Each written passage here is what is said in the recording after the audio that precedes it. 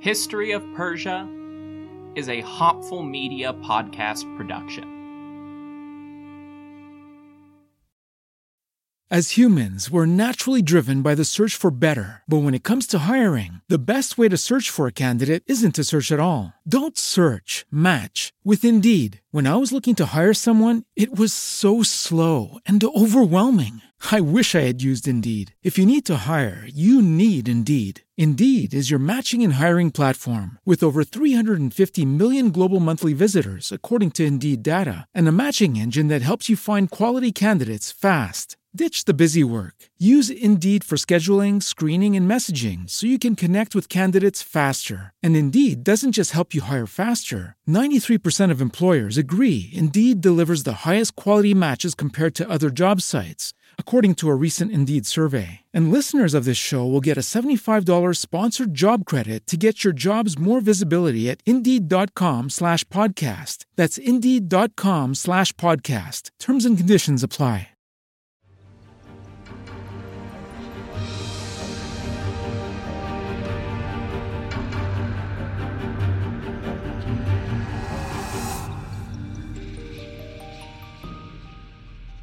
Hello everyone, welcome to the History of Persia. I'm Trevor Cully, and this is episode 89, Wars for the West. Now we're in a bit of a funny recording situation today because I'm using my new post-Christmas mic, but I also have a cold, so we'll see how it goes. Last time, we wrapped up Artaxerxes II's war in the Aegean. The Western Empire had been in conflict in some capacity for nearly 20 years. No sooner was Cyrus the Younger defeated at the Battle of Cunaxa than Sparta invaded Anatolia. That invasion was only repelled after 5 years by just creating too many problems in Greece for Sparta to ignore. But the Corinthian War ultimately dragged the Persian Empire along for the ride, as wars in Greece so often do. In the middle of that conflict, the Cypriot petty king Evagoras went into open rebellion that was not quelled until 3 years after Greece had settled into an uneasy new arrangement under the king's peace. Satraps had fallen, risen again, and fallen once more many, many times. And the powerful men of Anatolia were shifting around more like pieces on a game board than actual governors.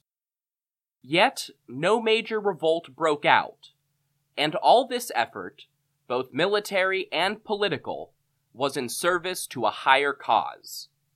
The cause of putting those rebel Egyptians back in their place, which was either under Artaxerxes' boot or at the bottom of the Nile. I covered the important details for setting up the battles in Anatolia, Greece, and Cyprus in episodes 82 and 83, introduced the 29th dynasty of Egypt, and made sure to get all of the big satraps at the time, Tissaphernes, Pharnabazus, and Orontes, into their proper places. By now, all three have been removed from office. Tissaphernes was beheaded, and Lydia was on its 5th satrap in just 13 years under Autophrodates. Pharnabazus found a higher calling in the royal court with his new wife, Princess Apama, while his son, Ariobarzanes, ran the show in Phrygia, and Orontes was being shamed in Mysia with persons unknown in control of Armenia.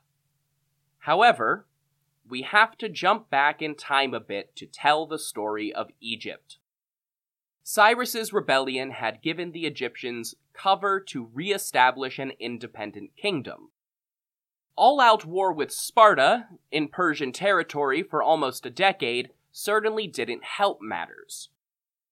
If Pharaoh Hakor had hoped supporting Evagoras would further distract the Persians, it had the opposite effect. Different scholars assign different dates to the first campaign to retake Egypt. Egyptologist Joachim Quack puts it in 401 and claims Cyrus's rebellion pulled Persian forces away. Acclaimed Achaemenist Pierre Briant puts it in some unknowable year in the 380s. I personally think both of those ideas are silly and that we know exactly when it happened because Isocrates the Athenian tells us.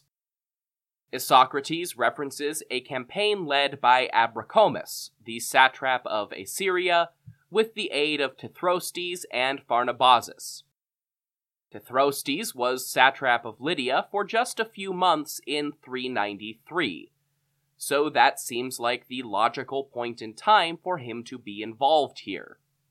1 year after Agesilaus withdrew from Persian territory, and shortly before Pharnabazus was promoted out of Phrygia. It's probably no coincidence that this was the exact same time that Hakor started providing aid to Cyprus. Unfortunately, we don't know much about this campaign. Only that Isocrates says that it lasted for 3 years, suffering more losses than they inflicted before Persia withdrew, after which Pharaoh Hakor began trying to expand his influence in Achaemenid territory. However, even that could explain a few things. There are some events in Judea that I'll get to in a bit. It would explain why Arab soldiers were sent to aid Evagoras, and it would explain another passage from Isocrates that mentions a war in Syria. Given that it lasted for 3 years, and Tithrostes and Pharnabazus cycled out of their satrapies in 393 and 392 respectively, it may be that it was actually a war with 3 successive commanders, rather than all 3 fighting there at the same time. A significant part of the problem was probably the hostility of the Arab kingdoms and the fractured nature of the Persian fleet. Artaxerxes' first attempt on Egypt was treated like any other rebellion. But Egypt wasn't just any satrapy. Only accessible over land through treacherous desert, well defended by a single stronghold at Pelusium, and commanding its own powerful navy with nearly endless supplies of grain, Egypt required more force than Artaxerxes could muster in the 390s. Cambyses had only conquered Egypt in the first place with the aid of Arab guides and a newborn Persian navy. Hakor expertly eliminated both of those resources. He gained favor with the Arabs, and they turned against the Persians. He funded Sparta to drag out the war in the north. He funded Evagoras to drag out the war in the west, and to create interference on the primary naval route between Persian territory and Egypt.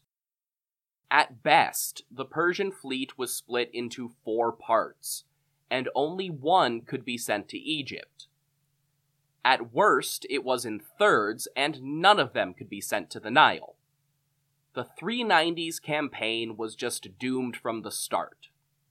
It's probably no coincidence that Persian attention shifted away from Egypt and over to Cyprus in 391, or that Artaxerxes made a strong push for some kind of Greek peace in the years that followed. Egypt was paramount, but these other conflicts were dragging Persian attention and resources away from that goal. Their other rivals in the Aegean were sucking up military capacity needed to engage Hakor even as the pharaoh started reaching deeper into Achaemenid territory. Egypt was long past its height under the Ramessid pharaohs of the New Kingdom, nearly 700 years earlier, but that history was still well known along the Nile, and the dream of returning to that grandeur was not forgotten.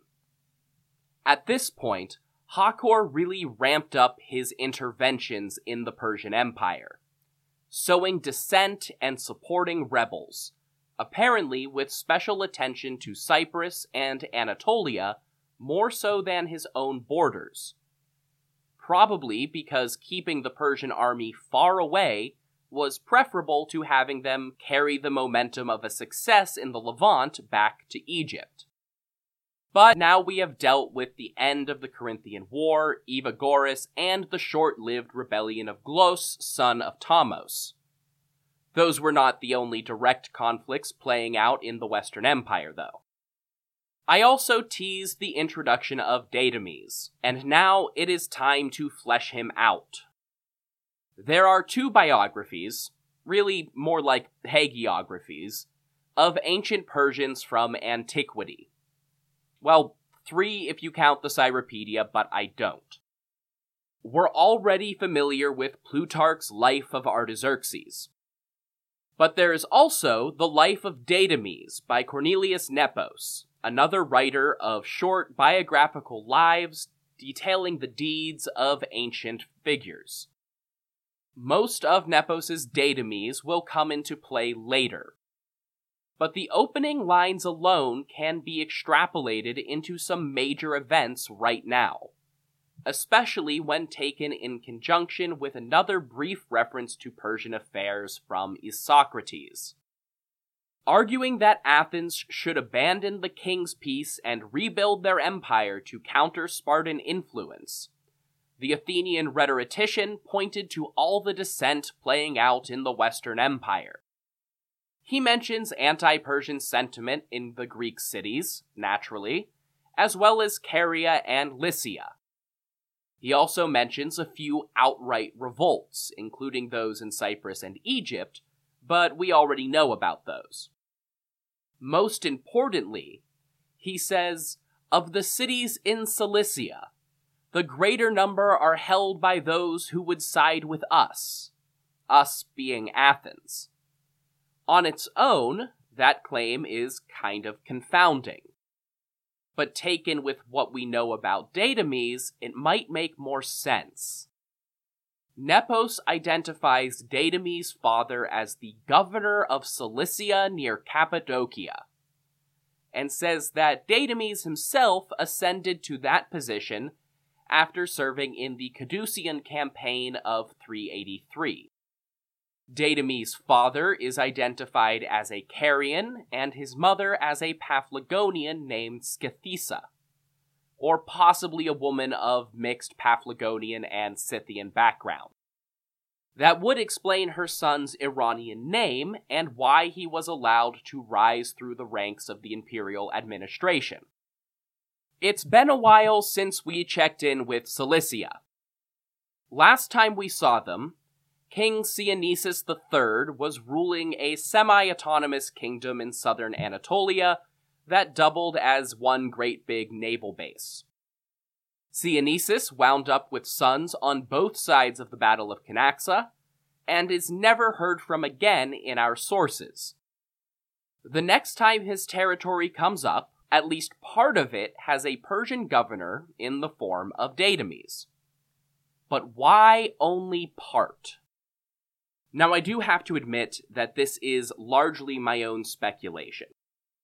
Of course, the historical evidence that I'm going to reference does exist, but I haven't seen any published scholarship come to the same conclusions that I do.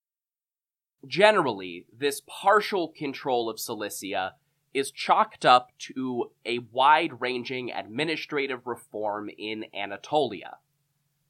But I'm not convinced. In light of Isocrates' claim that many cities in Cilicia would side with Athens in a war against Persia, it certainly sounds like contested territory. Admittedly, we have many references to the commanders against Evagoras working out of Cilicia, and many coins minted by those commanders from this period. However, that evidence is universally concentrated in the east, i.e., the part of Cilicia near Cappadocia.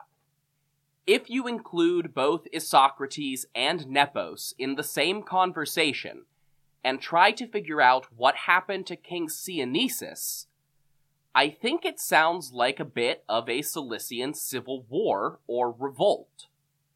In the aftermath of Cyrus's rebellion, something must have happened, either to cause Cynesis to revolt or be deposed by rebels in fear of retaliation from Artaxerxes.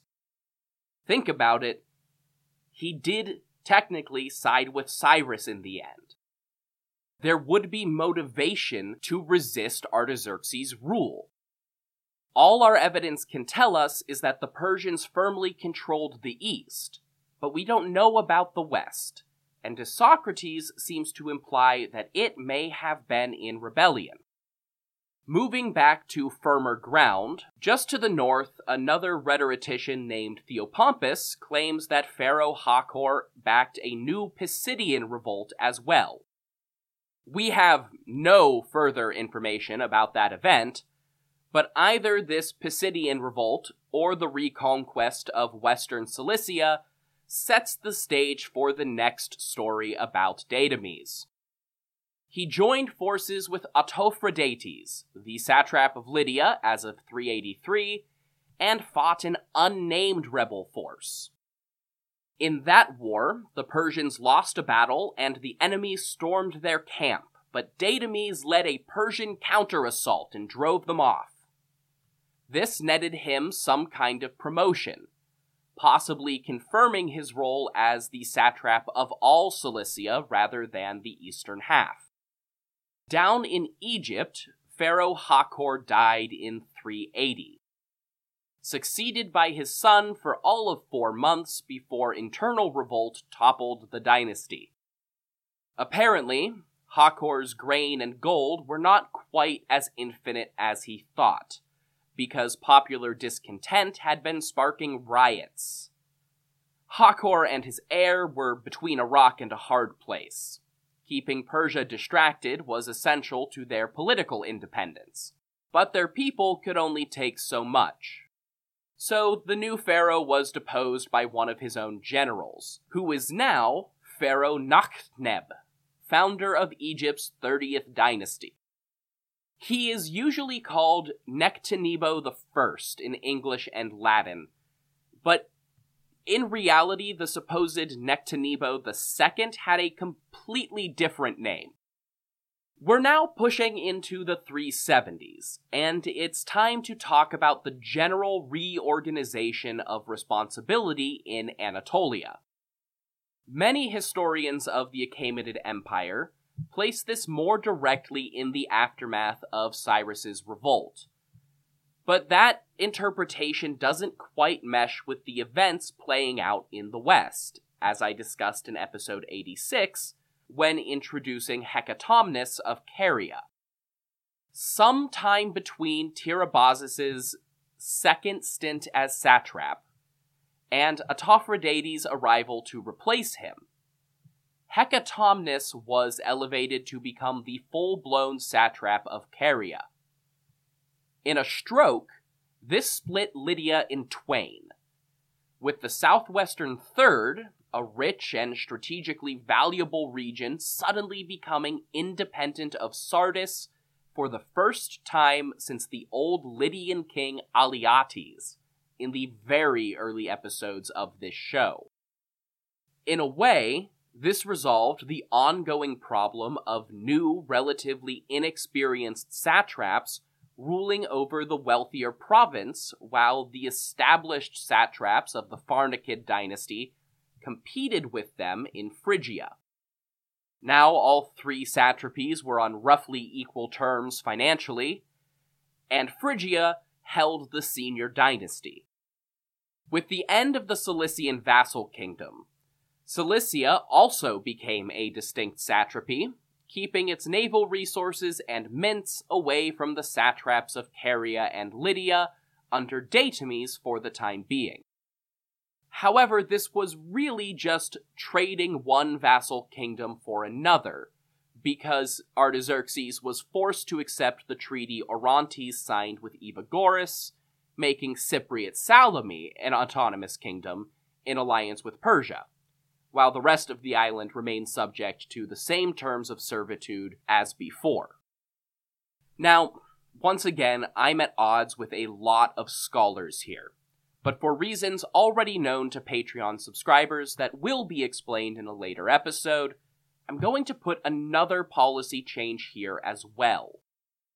In 384, Artaxerxes II dispatched a Jewish noble named Nehemiah from the royal court to Jerusalem to take on the role of local governor in Judea and rebuild the holy city's walls. Naturally, the biblical book of Nehemiah keeps this more or less in a vacuum and attributes it to God's favor and the final stage of rebuilding projects initiated all the way back under Cyrus the Great, who was inspired by the Jewish God. However, since the reign of Xerxes, local powers like Samaria and Ashdod had repeatedly warned the great kings that allowing Jerusalem to rebuild its defenses would be a mistake in light of their history of resistance to Assyria and Babylon. That seems to have remained a Achaemenid policy up till now. In the context of increasing threats from Egypt, it seems plausible that Nehemiah was permitted to undertake this project to build up Persian resistance in the Levant. Any fears of rebellion could be soothed by the presence of a Persian overseer named Bagoas, who had already been stationed there for several decades. In the late 380s, Nakhtneb reached out to Athens, initiating something of a new trend in Aegean politics. He knew that the Greeks couldn't enter into full-blown alliance with Egypt and fight the Persians, and he didn't want them to. But seeing as so many of the available mercenaries were Greek, maybe they could send him an experienced general. Chabrias, who was officially still an elected strategos, a general of the Athenian army, took up the offer. He went to command Egypt's mercenaries in the eastern Delta region and started building fortifications near Pelusium. As this was happening, Pharnabazus returned to the Levant, taking up residence in the fortress city of Acre. He dispatched a letter to Athens, warning them that letting Chabrias work for Egypt risked alienating Persia in the midst of their ongoing war. Athens quickly recalled their general, in part from Pharnabazus's threat, and in part because they needed him to keep fighting Sparta. Pharnabazus added that if Athens really wanted to make up for this perceived slight, they'd send him a general to command his own Greek forces.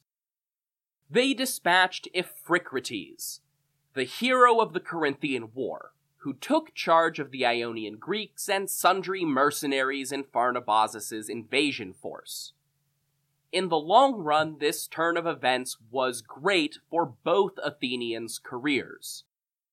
Iphicrates made great use of his time with Pharnabazus, and Chabrias got home just in time to become a war hero.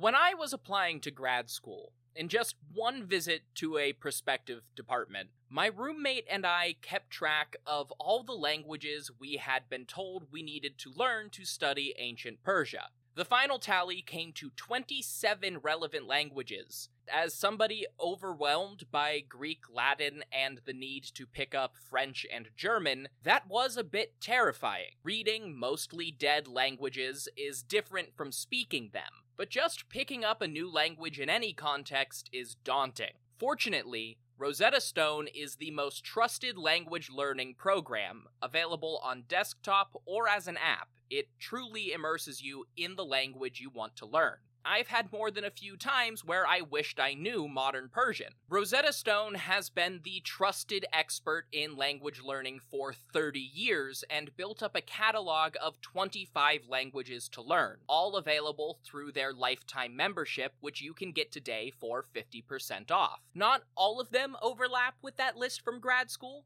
but many do. Hebrew, Persian, Latin, German, and Russian, just to name a few. Rosetta Stone has no English translations, always the part I found most frustrating, and instead focuses on long-term retention through an intuitive process of working up from simple words to full sentences. Don't put off learning that language. There's no better time than right now to get started. For a very limited time, History of Persia listeners can get Rosetta Stone's lifetime membership for 50% off. Visit rosettastone.com/today. That's 50% off, unlimited access to 25 language courses for the rest of your life. Redeem your 50% off at rosettastone.com/today today.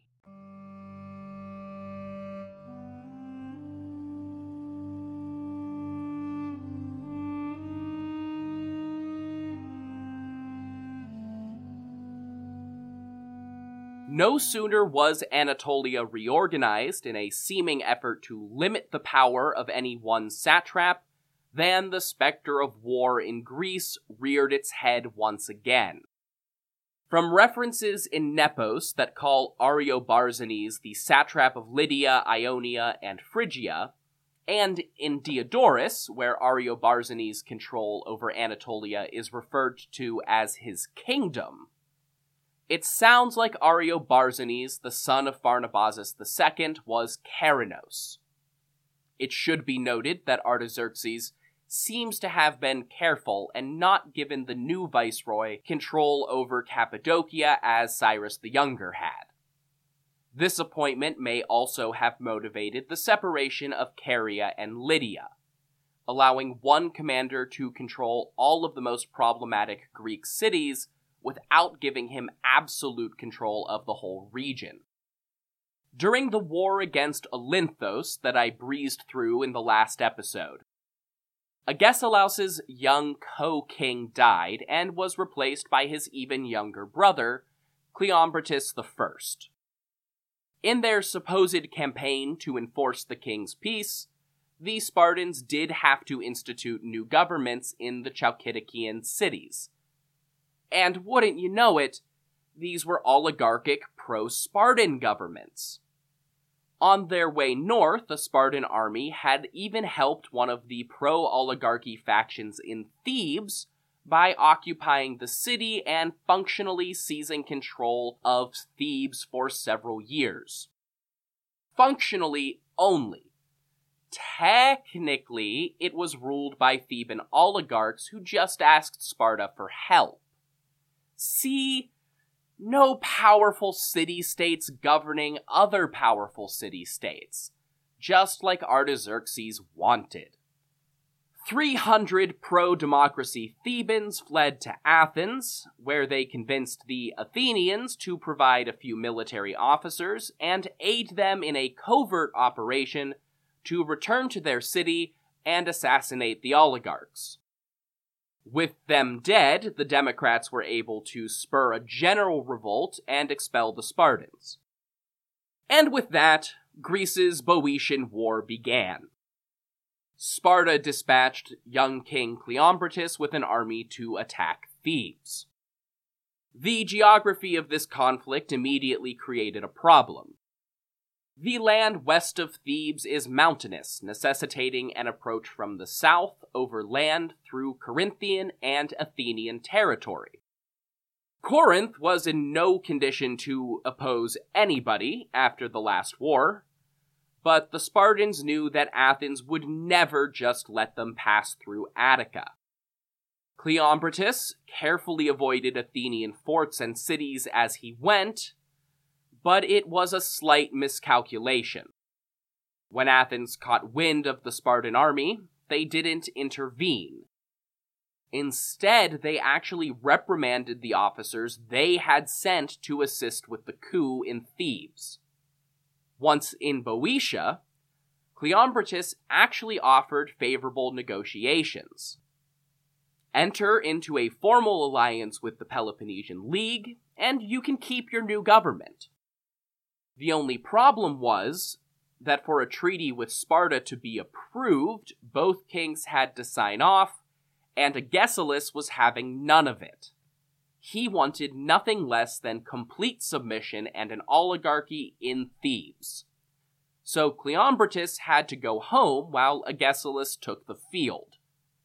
Up to this point, the king's peace still technically held, if only by the last threads of the papyrus it was written on.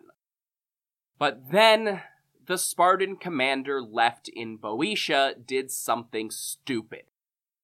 On his own initiative, he launched a preemptive strike on the Athenian Piraeus, which was on the far side of Attica from his base. Accounts vary from a Theban bribe to secret orders to simple insubordination. On paper, it might have seemed like a good idea. Surely Athens would eventually join the war on the side of their fellow democrats. But up to this point, Athens had stayed studiously neutral. The Spartan army never reached the Piraeus, and was confronted, and forced to retreat, pillaging Athenian territory as they went. This was a bald-faced attack based on the political system chosen by a city that had not attacked Sparta in any way, and had, in fact, allowed Sparta to march through their territory unmolested. Athens, quite correctly, declared that the king's peace was broken and that they would join Thebes in a new war. As is tradition at this point, both sides in Greece called on every single ally they had, and the war escalated rapidly. Agesilaus marched out in summer 378, and held the field for the next year and a half. 377 saw the foundation of a new alliance to formalize the anti-Spartan coalition, the Second Athenian League. That was something to make Persian hair stand on end, so much so that its founding document specifically included clauses about maintaining the king's peace and reassurance to Persia. A copy was almost certainly sent to Ariobarzanes for approval, to assuage any potential fears. Not only was membership voluntary this time, but it was by application only. A potential member had to ask to join, and could not be forced into the alliance. Athens specified that new members would be self-governing, and no member could impose garrisons, governors, tribute, or military quotas on the others. They would be allowed to seek bilateral alliances outside the treaty, and most importantly of all for Persia, the new league would neither recruit Anatolian Greeks nor approve their applications to join. In 376, command returned to Cleombrotus, who led a series of campaigns through Attica and into Boeotia. Over the course of the war, Plataea had been captured by the Spartans and was recaptured by Thebes. Outright Theban rule over another city concerned Athens. Not only did it violate the nominal cause of the war, but also the terms of the Second Athenian League, which Thebes had agreed to. In 375, a pair of Athenian victories at land and sea convinced Artaxerxes to dispatch ambassadors to Greece and force Sparta to the negotiating table. Both sides agreed to restore the king's peace. But we're talking about Greece, so this lasted for a few months. Thebes once again insisted on signing for all of Boeotia, causing Sparta to back out because the Thebans were not abiding by their own terms. In Persian territory, preparations were underway. The shipyards of the Mediterranean coast had been hard at work restoring the Persian fleet for almost a decade, and a true royal army was gathering under the command of Pharnabazus. As always, Greek numbers are less helpful than we'd like, with claims of 200,000 troops, equivalent to Xerxes' great invasion of Greece at a much more stable time for the empire. However, Diodorus' claim that Iphicrates took command of 20,000 Hellenic soldiers isn't implausible, and Greek sources are generally better with Greek numbers. If we compare it to Cyrus the Younger's army, we may be looking at a force of around 70,000. Certainly the largest the Western Empire had seen for decades. We don't know what Pharnabazus was doing in the years between Iphicrates' arrival and the actual invasion. But with a base in Acre, we can take a guess. Many sources hint at trouble in Palestine and Arabia, but neither seem to be a problem by the time the armies set out. So, in all likelihood, Pharnabazus oversaw operations to get the southwestern empire back in line. Despite a relatively middling birth, Iphicrates had risen high enough in the Athenian government after the Peloponnesian War that he married a Thracian princess, daughter of King Cotys, after leading the Athenian support for the new Odrysian king in a succession crisis during the 380s. While there, he observed the tactics of the Thracian peltasts in their own territory, rather than as low-ranking mercenary filler in Greece.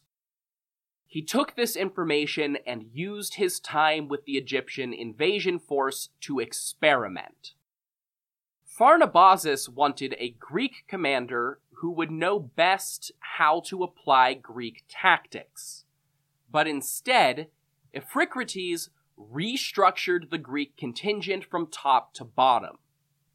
Traditional Greek warfare focused on the shield wall, with huge hoplon shields creating a bulwark that left only the right hand free to wield a spear. These shields were large and overlapped like scales, making it difficult to maneuver once you were in formation. That was fine for a typical Greek battle where two similar phalanxes could charge one another, or for frightening, less well-defended Persian skirmishers. But the Greeks were hardly the only people to employ that style of battle, and everyone in the Aegean had their own ways of dealing with those tactics. In our episodes on the Retreat of the 10,000, we saw how standard Greek tactics left them woefully unprepared to handle ancient Near Eastern armies on their own turf. And actually, it's been a while since we talked about Greek armies. Really, since the Battle of Marathon, I think. Frankly, there wasn't a ton of change between then and Xerxes' invasion, and in more recent events, we've been focused on the navies, raids, and skirmishes, with the obvious exception of Cunaxa. But now, Marathon is almost 120 years behind us, and Greece spent almost that entire span of time at war in one way or another. There had been changes. The Greeks had always used some cavalry, missile troops, and skirmishers. They actually played a big role at Plataea, if you remember episode 53. However, the core of Greek armies was supposed to be the phalanx, a tightly packed block of hoplites with sturdy armor and big round shields, and 2-meter-long spears with broad blades on one end and a spike on the other. That hadn't changed much, though the hoplites themselves gradually abandoned most of their armor, as it became clear that this style of warfare didn't really require heavy bronze plates on their arms and legs. During the Peloponnesian Wars between Athens and Sparta, the Greek world entered into something of an arms race, with each side trying to outman the other. The expansion of their respective navies is something we've spent a lot of time on. The growth of the Delian and Peloponnesian leagues into the cities of Boeotia, Thessaly, and coastal Thrace also opened up new, flatter terrain to the major powers of southern Greece, making the role of cavalry more important. For context, the Athenian cavalry corps grew fourfold at the height of the Delian League, and that was just the contingent from Athens itself. Traditionally, Greek armies were actually composed of relatively wealthy men. You had to provide your own equipment, and even the trimmed-down hoplite kit was expensive. As wars in Greece grew larger, more people from the lower rungs of society were brought into the military to serve as lightly armed skirmishers. Increased contact with Thrace, and presumably the slightly more centralized organization of the Odrysian kingdom, also fueled the market for mercenaries, and scores of lightly armored Thracians equipped with little shields called pelta were hired to supplement Athenian and Spartan armies. The weapons and tactics of those soldiers were adopted by Greeks, giving birth to the peltasts, who made up ever larger contingents on the battlefield. We saw all of this at Cunaxa and the flight of the 10,000 mercenaries. We also saw how the peltasts and hoplites were separate units, until their commanders realized they needed mixed-unit tactics to fight the Persians in Mesopotamia. That was the standard organization in Greece. Cavalry is here, hoplites are there, peltasts are over there. 3 separate, distinct units that did not intermingle. Iphicrates took away his soldiers' huge hoplon shields and replaced them with Thracian pelta. Unlike the hoplon, the pelta could be strapped to a soldier's forearm, leaving the left hand free, and the oval shape of the shield made it easier to raise and lower or turn the left arm without running into the man next to you. This maneuverability allowed the mercenaries to make use of longer weapons. Iphicrates took away their spears as well and replaced them with longer pikes, now about 3 meters, 9 feet long. He did the same thing with their secondary weapons, doubling the length of their swords. Iphicrates' final innovation was actually the soldiers' footwear, with boots that were lighter and easier to untie.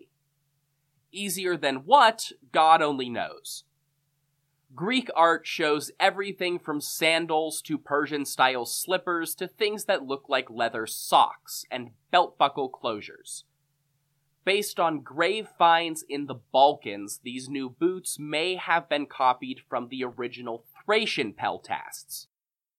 And if he had interacted with the 10,000, one of Xenophon's chief complaints was about their shoes during the retreat. As the son of a cobbler, it makes sense that Iphicrates took an interest.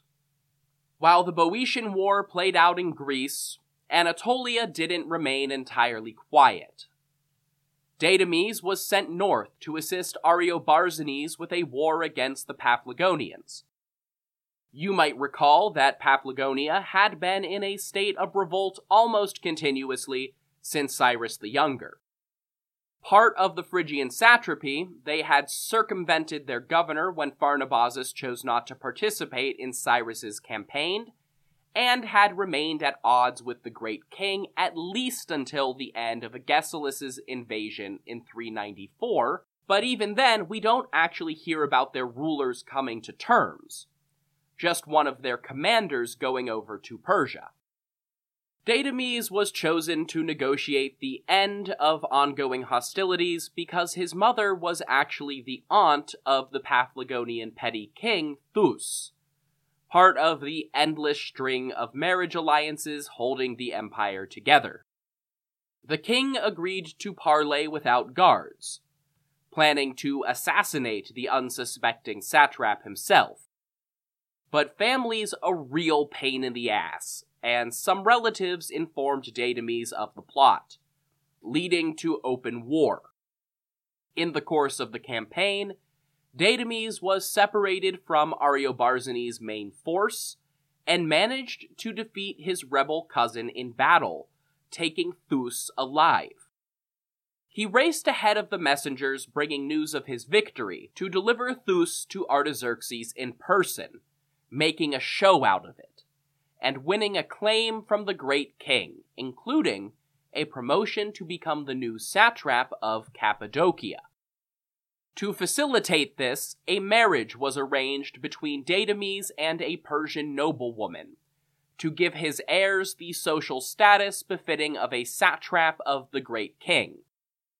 One of Datames' first assignments as satrap was to marshal his forces and head south to assist Pharnabazus with the campaign against Egypt. The invasion commenced in 373 BCE.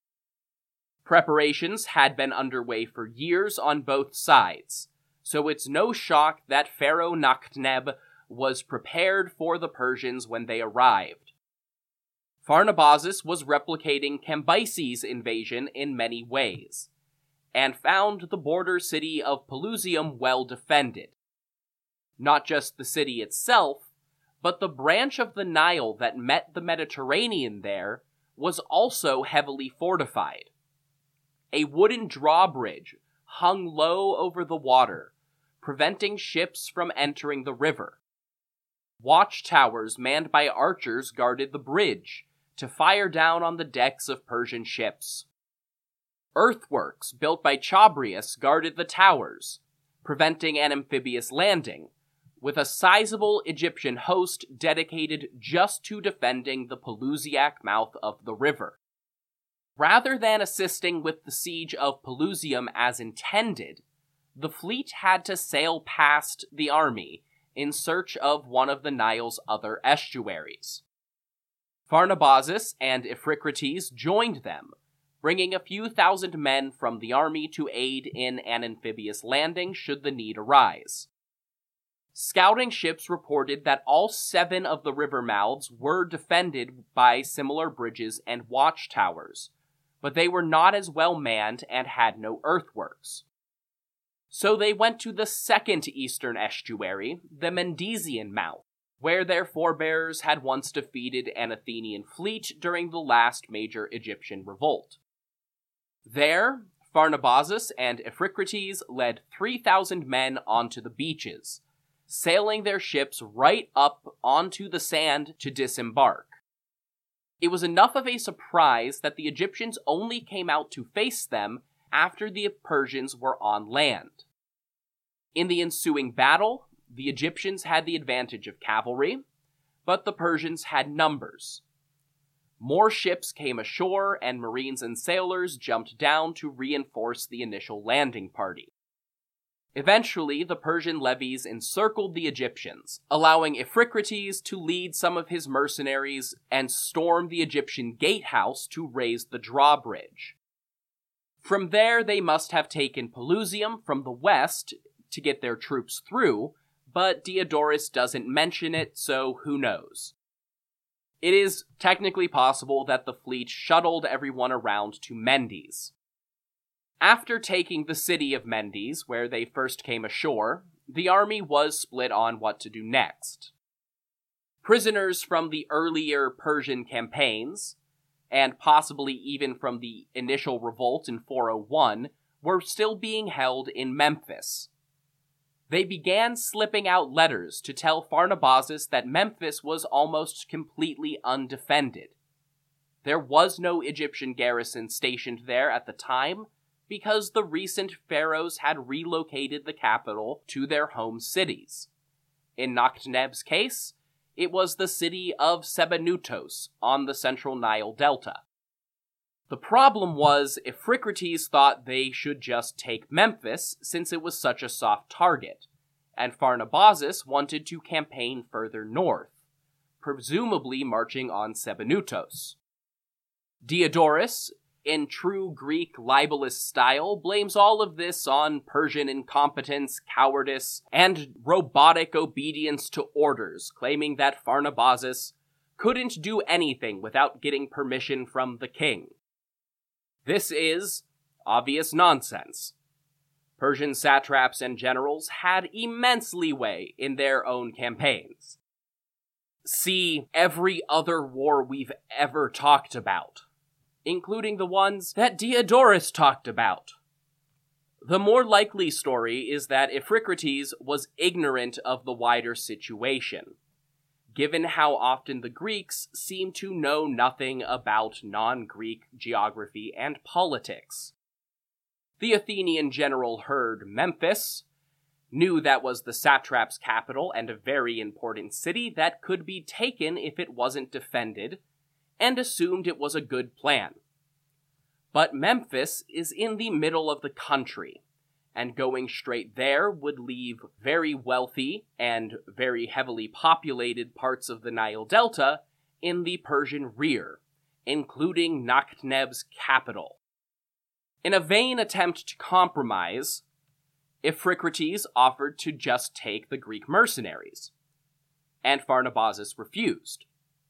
Of course he wasn't going to send a third of his army into a death trap in the middle of Egypt. Look at what happened the last time an Athenian general botched an attack on Memphis. The Persians slaughtered them, and the Egyptians would doubtless do the same. The plan must have been to move swiftly through the Nile Delta, capturing key cities like Mendes and Pelusium, then march inland to face and depose Nakhtneb.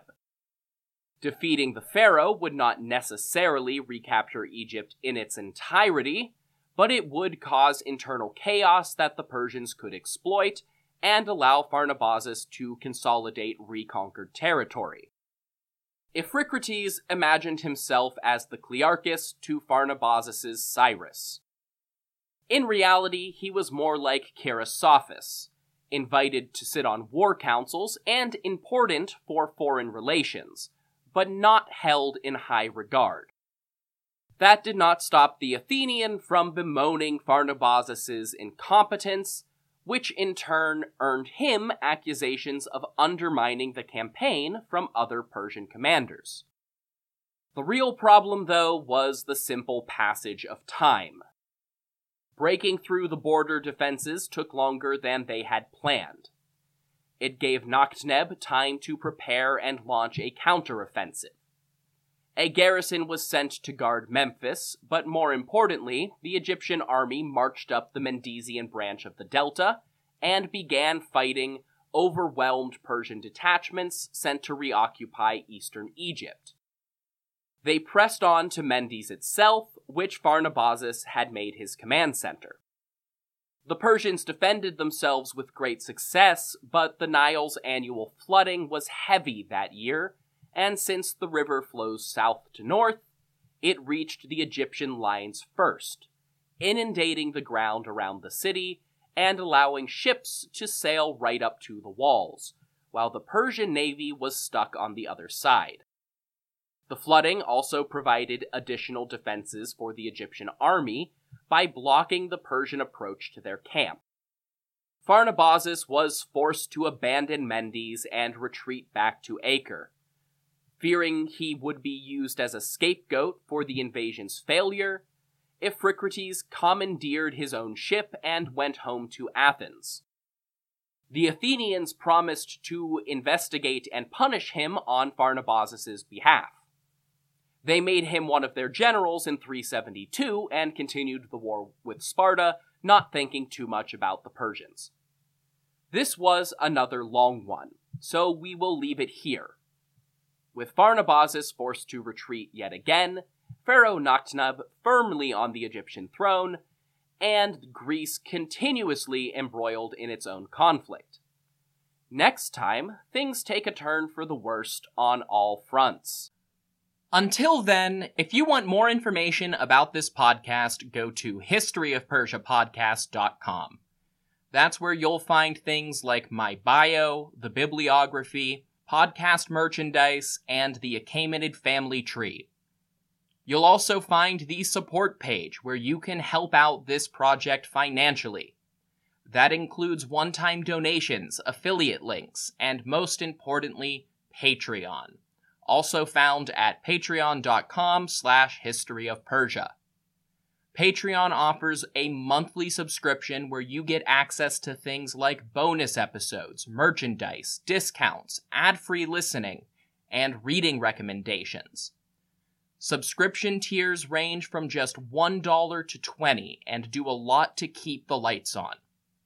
You don't have to spend money to support me, though. You can also do that by leaving a review on your podcast platform of choice, and most importantly of all, telling other people to listen. Independent podcasts live or die by word of mouth, so tell your friends, tell your family, and share on social media. You can find me at History of Persia on Twitter or History of Persia Podcast on Facebook and Instagram. Until the next time, thank you all so much for listening to History of Persia.